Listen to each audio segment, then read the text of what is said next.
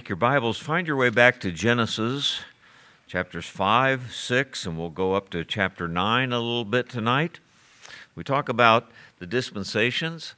I've always enjoyed this study. As a matter of fact, Howard showed me a Sunday school lesson or something I did years ago, printed out on the dispensations, because I think it does so much to make clear how the Bible's put together, and also our responsibilities in the age in which we live. The third dispensation we call the dispensation of human government.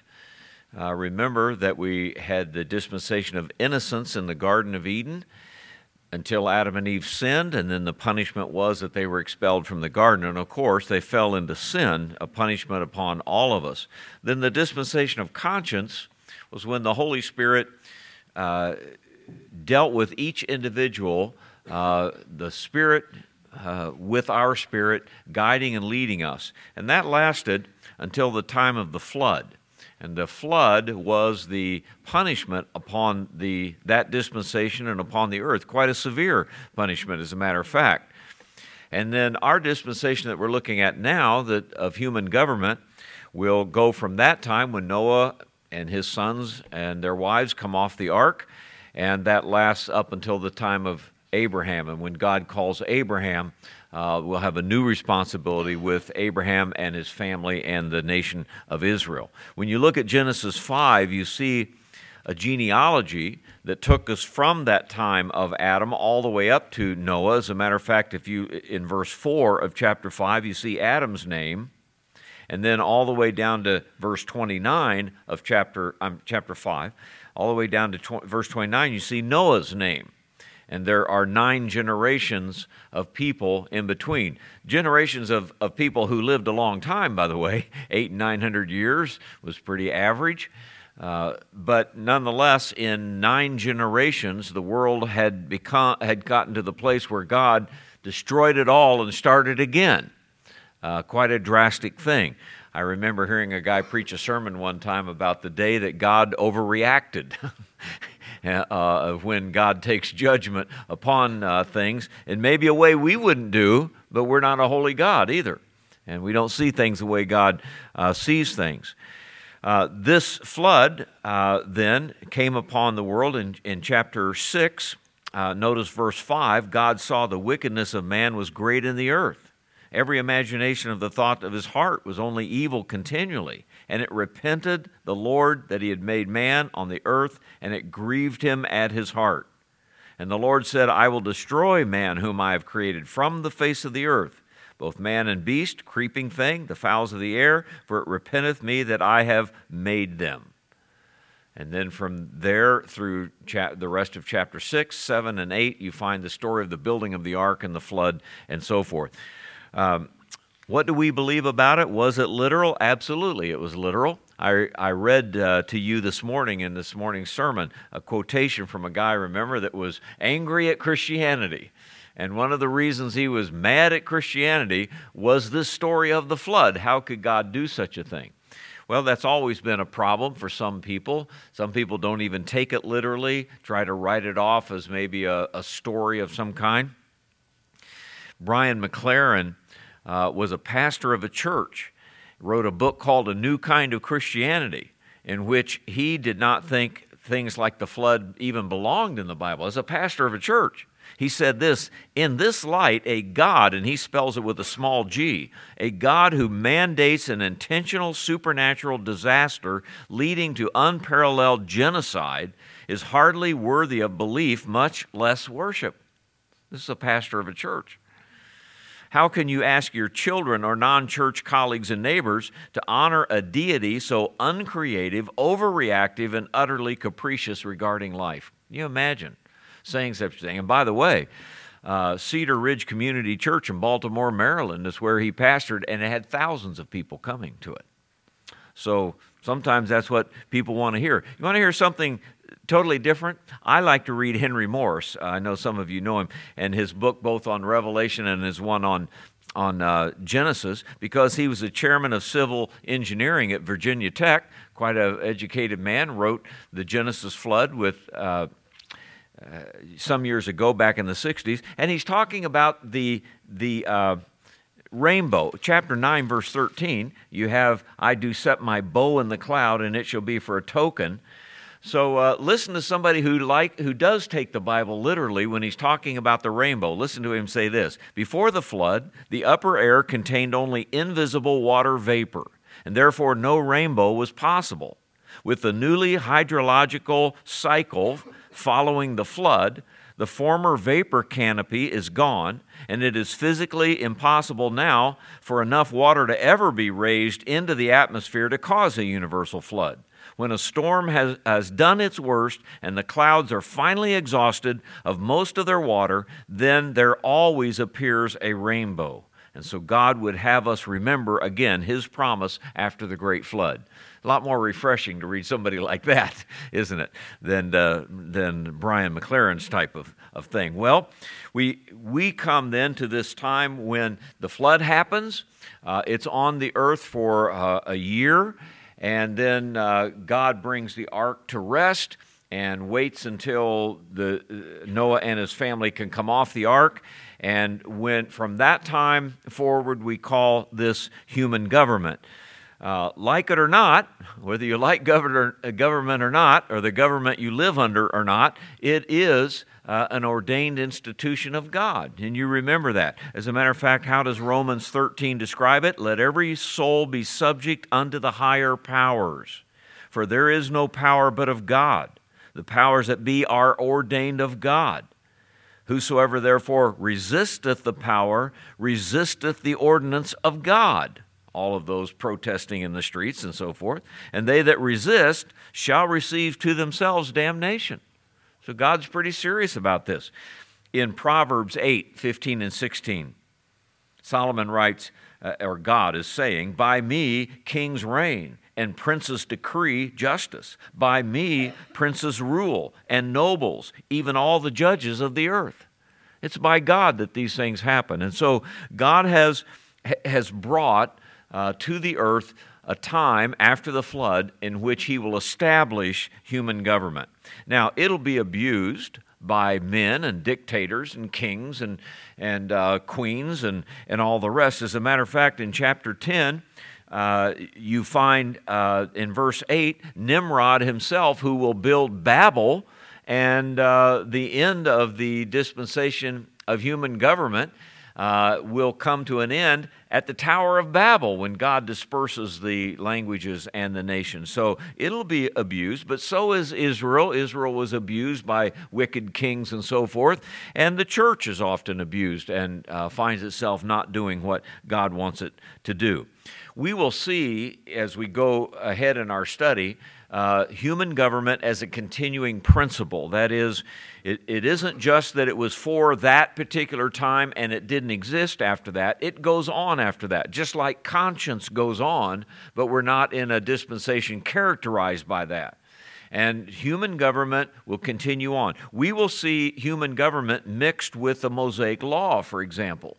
And in that dispensation of law, you have a union of church and state. Although it's not a church, it's a union of Israel and government. So the religious and the civil are combined in what we call a theocracy. So we'll see government in that form. And then in the church age, we talk about a separation of church and state, so that the church does not oppress, or the government does not oppress the church.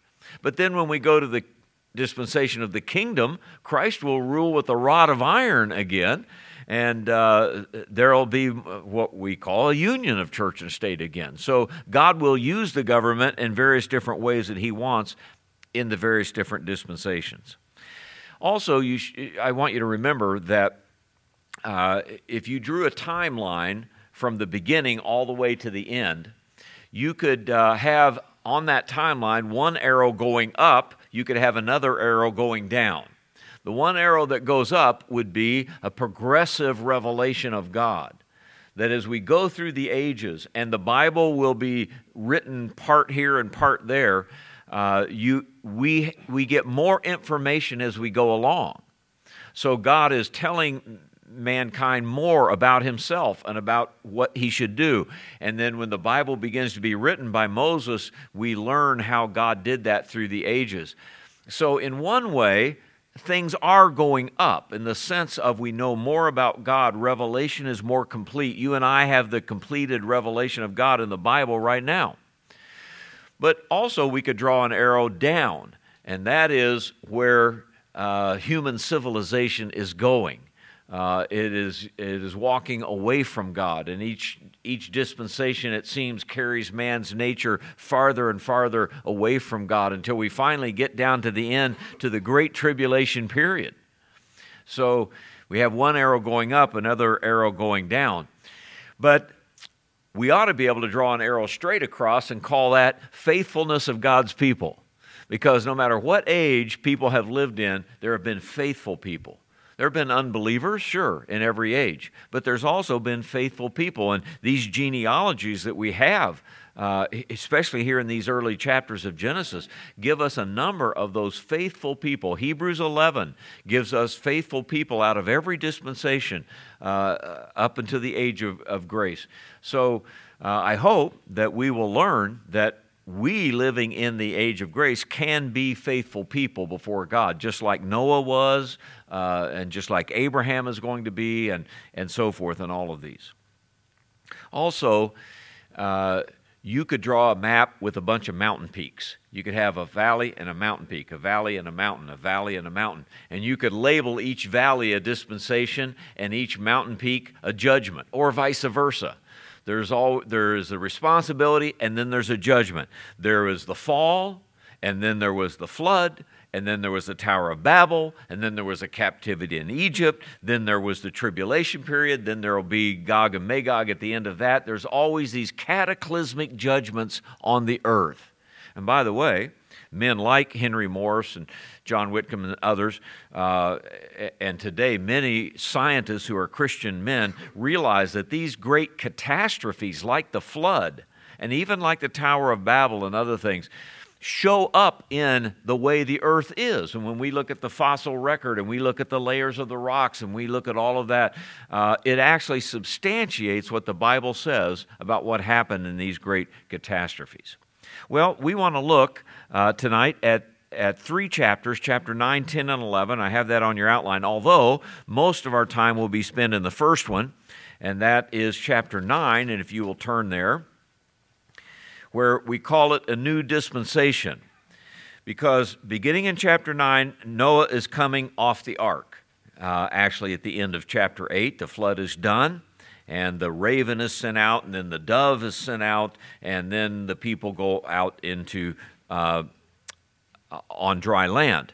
And so beginning in verse 1 and going through verse 6, we have 6 new things that are instructed in this new dispensation. 6 things that I'll list under number 1 there. And you find them in verses 1, 2, 3, 4, 5, and 6. All right, number 1 is they are to replenish the earth, fill it up again. So verse 1 says, God blessed Noah and his sons and said unto them, be fruitful and multiply and replenish the earth. Where have you heard that before? Well, Genesis chapter 1, right? When God made the earth and there was nothing in it, and he created it all in 6 days, and to the animals and then to human beings. He said, fill up the earth, replenish it. Replenish is literally just the word fill, so fill it up. And by the way, they are supposed to do that. And verse 7 also says, you be fruitful, multiply, bring forth abundantly in the earth, and multiply therein. So I hope you're doing your job, right? Well, we had 4 kids, but we're up to 11 grandkids anyway, you know. So we're doing our part to help fill the earth, and so are many of you. That's what we do. We fill up the earth. That's God's purpose. Isaiah 45:18 says, He created it not in vain. He formed it to be inhabited. And so God made the earth to fill up. So that's pretty plain, that when they come off the ark and the only living creatures come off of that ark also, the earth is a pretty empty place and a pretty big place. And they are to fill it up just like they did in the beginning. All right, so first one is to replenish or fill the earth. Secondly, in verse 2, the fear of man is put into animals. The fear of man in animals.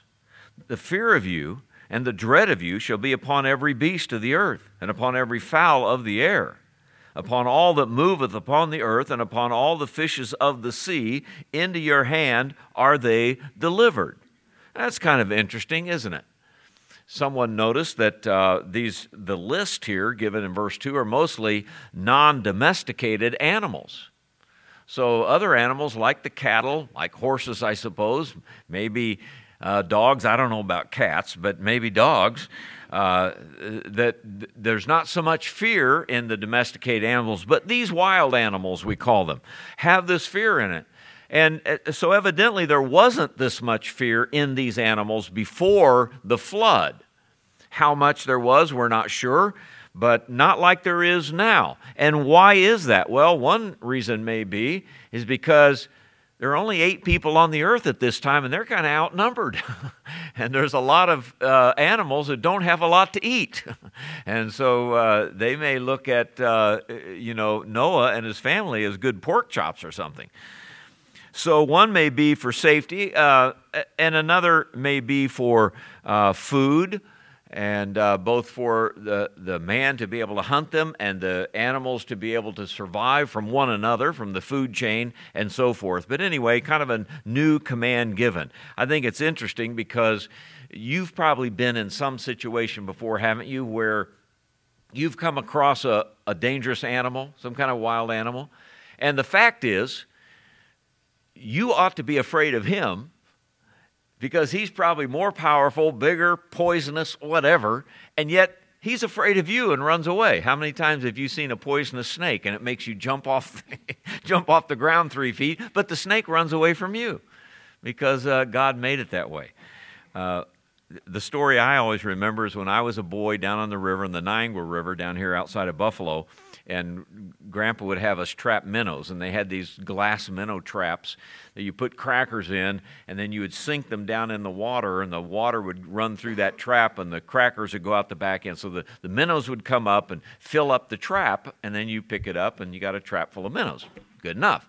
Well, because it's giving off crackers, there's also some water moccasins that like to eat crackers, and there are snapping turtles and things like this. So I remember this one time I was putting that trap down, and you have to put your hand down and get it all the way to the bottom and set it on the bottom of the river. So the water was right up to my armpit, and I had my arm down like this. And so I'm putting that trap down and letting the air go out and waiting till it'll sit there. And just at that time, this snapping turtle, and he was as big as a garbage can lid, I think, he came up and his face came out of the water right where my face was. I always remember that. I had my face here. He came up. I looked at him, and he looked at me, and we both jumped. He went down, and I went up. And if you know those old soft-shell turtles with that nose that look like the Tin Man on The Wizard of Oz or something, I mean, it's the ugliest-looking thing you ever saw. And scared me, but it scared him, And it's a good thing God put the fear of animals, or the fear of man, into animals so that we could be protected in times like this. Or I might stand before you with no nose right now, because he could have taken it off. So you've experienced times like that, and God instituted that here after the flood on this new heaven, or new earth, I should say, at this time. Thirdly, verse 3, is the permission to eat animals. So verse 3 says, every moving thing that liveth shall be meat for you. Even as the green herb have I given you all things. So we have no discussion or command before this about whether people ate flesh, ate animals before the flood, but it seems like they did not. And you remember the commands in the first chapter, how that God gave them every green tree and all the herbs yielding fruit and so forth. They had all of that to eat. This is the first time we find God saying, go out and eat the animals as well. So interesting that we have that command. I suppose if there are people that are vegetarian for the reason that they think we should never kill an animal. Others might be just out of health, I don't know. But obviously we find here in this chapter, we'll find before we're done with these 6 verses, God places a very high value on the human life. But animal life becomes expendable. kind of interesting. Like vegetables and fruit, we can kill animals and eat them. Now, there are clean and unclean, although the prohibition on the unclean animals will come under the law. So as far as we know at this time, there were not unclean animals. You could still eat catfish and pigs, I guess. You better be careful. There are only 2 of them out there, so let them grow for a while. But the clean and unclean, there are clean and unclean animals taken onto the ark, maybe for food, maybe for sacrifice and so forth. But all of that long list of things that are clean and unclean will come in Moses' day under the law. So at this time, they probably could eat a lot of things. So there might have been a food shortage, by the way. Maybe when Noah and his family came off the ark, there wasn't a lot growing out there. There weren't a lot of trees with fruit on it yet. There wasn't a lot to eat, and this is one way probably they can eat it. Morris said in his commentary that he believes that this might have even been an early command to show the difference between animals and man, so that we would not make this mistake that modern people have, thinking that evolution took place, and we're another animal just like they are, just more highly evolved than they are. No, there's always been a difference between the man and the animal, both in fear and in eating. Of course, animals eat human beings now and then too. So, they have always done that. Well, animals are not image bearers of God, are they? They are not made in the image and likeness of God. Though, as we'll see, by the way, in a minute, they do have life in them. They have a life in them that's different than animal or vegetable life, different than the trees and things like that. But they're not image bearers of God. So even Peter in 2 Peter chapter 2 can call them natural brute beasts made to be taken and destroyed. He says, the apostates of his day are as natural brute beasts that God made to be taken and destroyed. So even Peter admits that the animals were made, one of the reasons is so that we could have them for meat. So when they die, they die. There's no doggy heaven and no doggy hell. They don't live on after that. They're made for this purpose. Now, let me say, shouldn't we be wise about it? I say absolutely. Is there anything wrong with preserving life? Not at all. Obviously, we can go so overboard that we think that if any little snail becomes extinct, that it's such a terrible thing. I'm sure hundreds, if not thousands, of various species of all kinds of living creatures have become extinct already, and it hasn't worried God at all, and shouldn't worry us. Yet, we should not be wasteful either. There are times when man has been wasteful with animals, maybe just to kill the animal to get the horns and to get the hides and leave the meat and the animals laying all over the ground, all over the countryside, Of course, we shouldn't abuse our privilege with the animals, but neither should we have it in such a worshipful way that any time an animal is killed is such a terrible thing, as if we equated them to human beings. So there's a permission here to eat the animals in verse 3. But in verse 4, there is a prohibition to this, a limiting to this, and it is the eating of the blood. And so even before the law of Moses, where eating the blood is going to be prohibited, now God says, But flesh with the life thereof, which is the blood thereof, shall ye not eat. It's also kind of interesting that God sees the blood as an important part of life, both of human life and of animal life, and I think primarily out of symbolism, they were not to do it. Let me remind you of Leviticus. When we get to the law, God says in Leviticus 17:11, a very well-known verse, "The life of the flesh is in the blood, and I have given it to you upon the altar to make an atonement for your souls. For it is the blood that maketh an atonement for the soul." Let me remind you of something here. In verse 4, when you're looking at it, if you have the version I'm reading from, the flesh with the life. You see that word life. You pronounce that word nephesh in the Hebrew. Nephesh is the same word for soul. So it very literally says the life, or the flesh with the soul thereof, which is the blood thereof. The soul of an animal is the life that's in the animal. If you want to make a distinction, maybe the distinction should be made with the word spirit. We have a spirit, that is, we have a way to communicate with God and have fellowship with God. Our soul is a fellowship simply with this earth as life on the earth, but our spirit is our communication with God. Animals don't have that communication, but they do have life. I mean, like, as I said, they're different than a plant, different than a squash. It's a life. They feel pain. They reproduce. They go through a life cycle and all of that. And so God says those animals are kept alive by the blood that is in them. And so I equate, God says, the blood with the life, or with the soul that is within that animal, within that person, as it were, in a human being.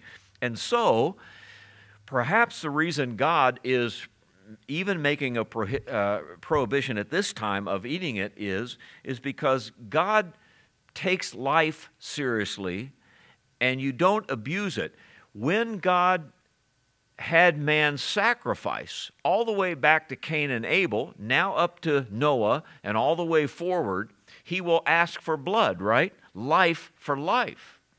So the life that is taken in sacrifice of an animal is a special thing to him, a sacred thing, if you will, to God. The life of the flesh is in the blood. And without the shedding of blood, there's no remission of sins. So I'm not going to forgive sin until that sacredness of life is withdrawn. That becomes a serious thing with God. And why is that?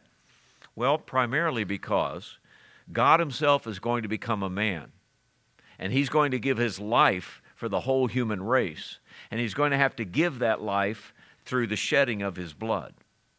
Isaiah 53, that talks about the suffering Messiah, as you know, says in verse 10, "Yet it pleased the Lord to bruise him," talking about the Lord himself being crucified. It pleased the Lord to bruise him. He hath put him to grief.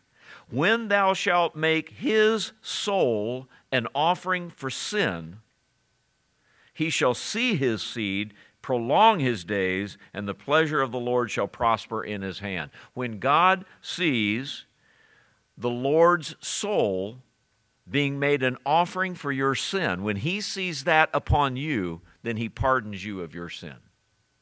So God sees the life being taken from his own Son in the shedding of his blood being applied to your sinful soul, and when God sees that, he says, then I forgive you of your sin.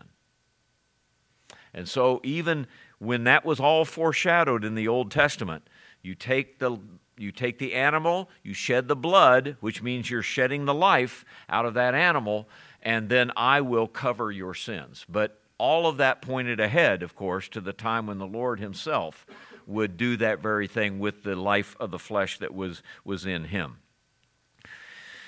Also, there was evidently, even at this early time, a lot of paganism, which many times involved the drinking of the blood of sacrifices of animals, sometimes even of human being. And all through the centuries, there was that pagan use of blood in that drinking of blood and things like that. And perhaps God is also giving a prohibition against any of that kind of paganism here early in the Scriptures. Okay, so number 4 is then the prohibition of eating blood. Even though you can eat the animals, you drain the blood. You take the life out and then you eat it without the blood in it. Number 5, in verse 5, is simply the sacredness of human life. And even though you can take the life of an animal, human life is different. Human life is sacred. So he says, surely your blood of your lives will I require at the hand of every beast will I require it, and at the hand of man, and at the hand of every man's brother will I require the life of man. And so now we have a certain difference, and that is, if an animal kills a man, the animal is to be killed, because the man is more important than the animal. How God held every animal responsible, I don't know. But obviously, you have a right to protect yourself against an animal that would kill you or that kills somebody else. You have the right to do that. It's not a crime, in other words, to take an animal's life. In the law, Exodus 21:28, it says, if an ox gore a man or a woman, that they die, then the ox shall surely be stoned. That animal has to answer to God for that. His flesh shall not be eaten, but the owner of the ox shall not be guilty. So that happens. But if a human kills another human, then even that human being, we're going to see his life is to be taken, because I will, he says, hold every man responsible. Notice in the end of that verse, at the hand of every man's brother will I require the life or the soul, the blood, the nephesh of a man. And you have to stop and think that at this time, there were only three brothers on the earth, right? Shem, Ham, and Japheth, and Noah. And so if one of you decides to do like Cain decided to do, I'm going to hold you responsible for that. And then, by the way, in that sense, as their families increased and other men and women were born, in that sense and that sense only are we all brothers on this earth. We're not brothers in a spiritual sense as being children of God, as you know. But in another sense, human beings have an affinity with each other that we don't have with animals. Matter of fact, that animals don't have together. I don't know that animals have family reunions. Maybe the squirrels in that tree in my backyard, maybe that is a family reunion. I don't know. But human beings have this brotherhood. And so only in that sense, in a non-spiritual sense, could we refer to the fact, as God says here, I'm going to hold your sins and your crimes accountable for your brother, for other human beings that are living. All right?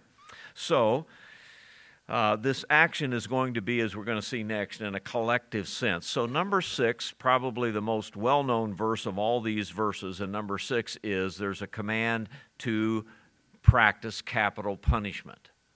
So capital punishment, governmental punishment, punishment applied by man collectively, is what we're seeing here. So he says, whoso sheddeth man's blood by man, that is this brotherhood of human beings, shall his blood be shed. And why? Because in the image of God he made him. Not if you go kill an animal, but if you kill a human being made in God's image, that has to be answered for. So think about it. From Adam's day up until Noah's day, in this dispensation of conscience, there wasn't this collective command for all of you to get together and punish the evildoer, punish the murderer. Rather, God went after him individually and took care of it. But there wasn't what we call today the rule of law. And without the rule of law, the earth got so bad in those 9 generations that God wiped the whole thing off and started again. So God is now saying there needs to be a rule of law among human beings.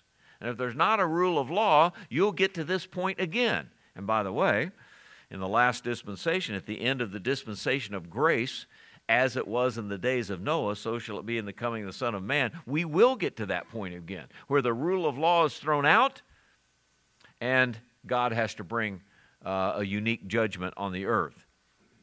Now, whoso sheddeth man's blood, verse 6 says, And this word sheddeth, I'll come back to it in a minute too, but it means to pour out his blood. Whoso sheddeth man's blood. You take his life, in other words. The murderer. Something has to be done about this. By man shall his blood be shed. And so man's blood, not animal blood, has to be taken by man. That's a collective sense. You get together and do this. Somebody called this God's dominion mandate. In every dispensation, God has a dominion mandate, and that is, he says, this is how I want my will to be done on the earth. This is how I want it to be done. And in this time, what he's saying is, my will is to punish the murderers and punish the evildoers, and the way I'm going to do it is through you, through man, collectively. And so we have this government. Romans 13:1, when we read it, called it the power. Let every soul be subject unto the higher powers. There is no power but of God. That power is in the collective sense. And so every man's brother has to do this. The whole community has to take care of this. And whoso sheds man's blood, by man shall his blood be shed. And so you have to take his life. It's life for life here. It's the permission, if you will, of God for human government collectively to take the life of a murderer. And God is giving it to human beings here after the flood. As a matter of fact, and by the way, he does it, of course, because human beings are made in the image of God. He makes that very clear. And when you kill another person, you haven't just killed a fox or a bear. You've killed the image of God. And you've shed the blood. You've let the life that is made in the image of God drain out of that person. Now, this will continue on. It's a continuing principle. It will not just be in the days of this dispensation and then stop. This will be carried on in the law, right? So in the Ten Commandments, thou shalt not kill. But what is the punishment if you do kill? Your life will be taken by the government. And so to say, well, I don't believe in capital punishment because God said thou shalt not kill, sorry, it doesn't wash with the Scriptures. It's the one who does the killing whose life must be taken by the collective sense of man, that is, of the government. And somebody has pointed out, by the way, that capital punishment then becomes the basis for all government. Capital punishment is the basis for all government because the ultimate crime is the taking of other people's life, and the ultimate punishment is the taking of that person's life for doing that. And if you don't have that, then before long, you won't have any laws. If you're not willing to apply the law of God here, eventually you won't apply it anywhere. Sometimes, and most usually, capital punishment refers to individuals. In other words, there's a criminal, he kills someone, he's on death row, and we take his life.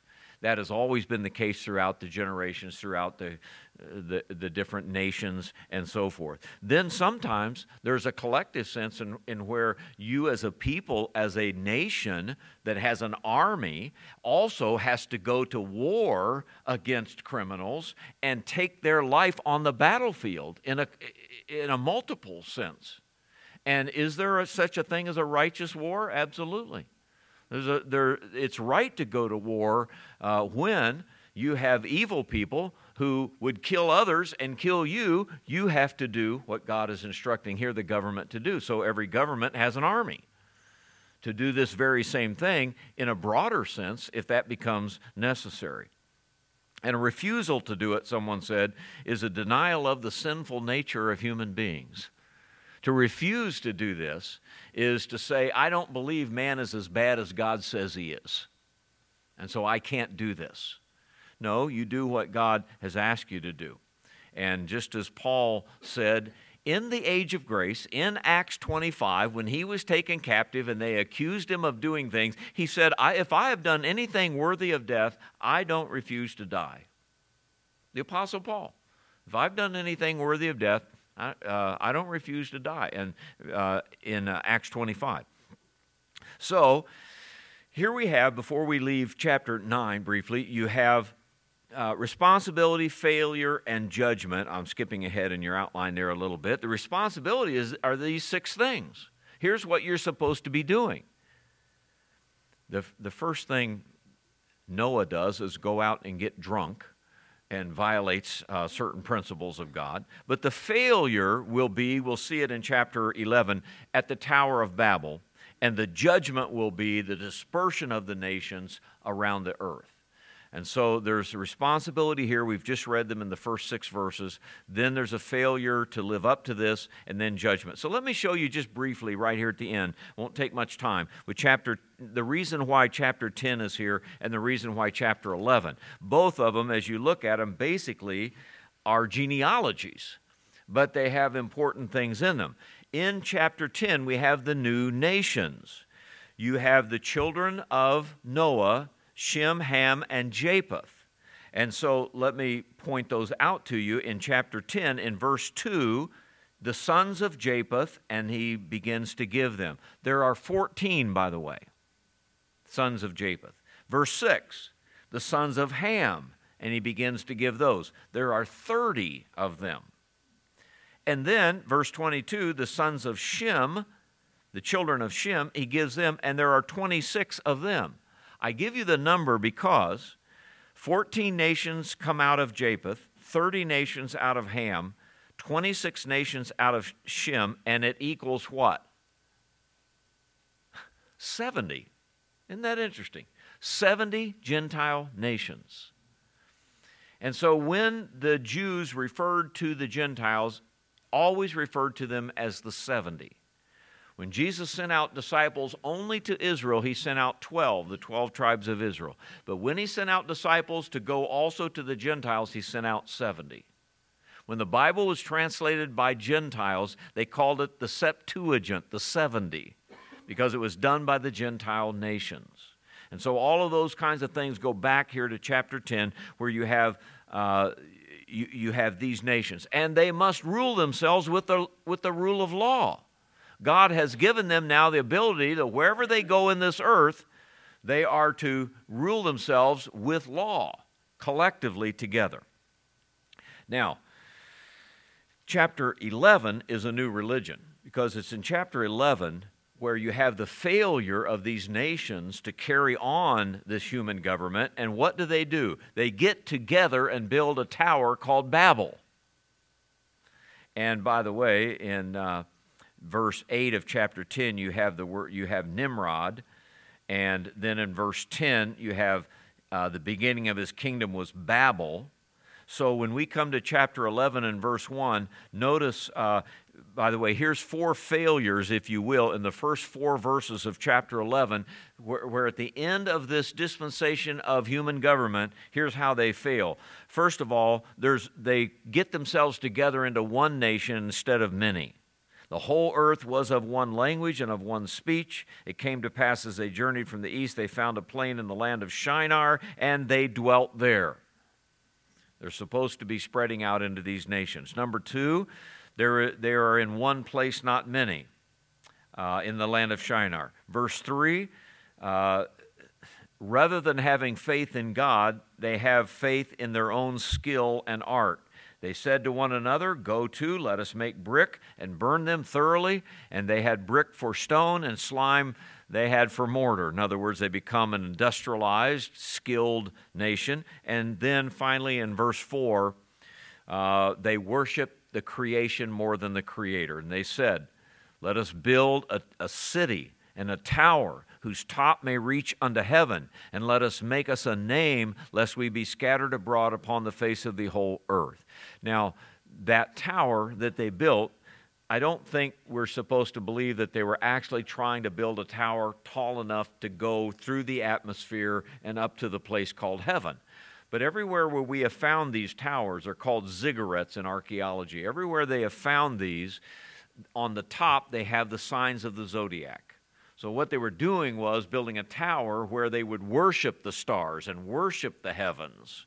And so here they are worshiping what God made instead of worshiping the God who made all of that.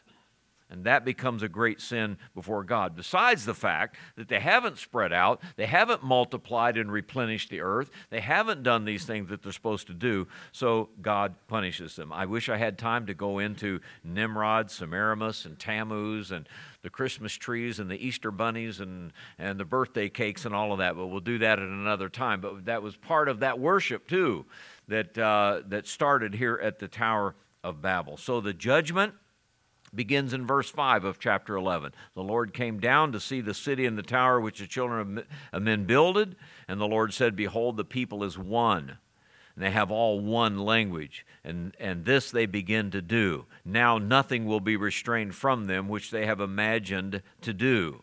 Because remember at the end, at the flood, he said, every imagination of the thoughts of their heart was only evil continually. Whatever they imagine now they're going to do. So let us go down, Elohim, plural, God, Father, Son, and Holy Spirit. Let us go down there and confound their language that they may not understand one another's speech. So the Lord scattered them abroad from thence upon the face of all the earth, which is what he had told them to do in the first place. And they left off to build the city. Therefore, it is the name of it called Babel, of course, as in language, because the Lord did there confound the language of all the earth, and from thence did the Lord scatter them abroad upon the face of all the earth. You follow that chapter down through a few generations until you come to verse 26, and you come to the name Abraham. And we'll come back there, of course, next week and pick up Abraham at here is the judgment upon the first attempt at human government. It wasn't very good, was it? So when we criticize our own government, let's remember what the first one looked like too. It wasn't doing what God wanted it to do. And governments all fail at one time or another until the King of Kings and Lord of Lords will finally come and rule on the earth. I wanted to go back to that word sheddeth, by whoso sheddeth man's blood. That Hebrew word means to pour out, as in cutting the animal's throat and pouring out the blood, pouring out the life of the flesh. And that principle was used. Sometimes it's spoken of often in the Old Testament of the sacrificial animal where his throat was cut and the blood is poured out upon the altar. It's even used of the Holy Spirit being poured out in the last days. But it's also used of Isaiah 53:10, where the blood of the Lord Jesus Christ himself was also poured out, made an offering for our soul.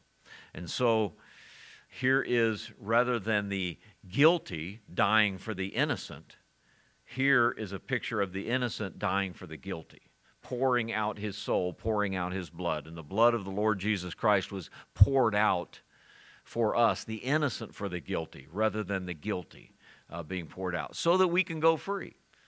Barabbas is a great example, isn't it? Here was a man who was guilty, and he deserved to die, but he gets to go free because an innocent man dies in his place. And it's a picture of all of us, that Jesus Christ died in our place. We're all Barabbases. We're all son of men.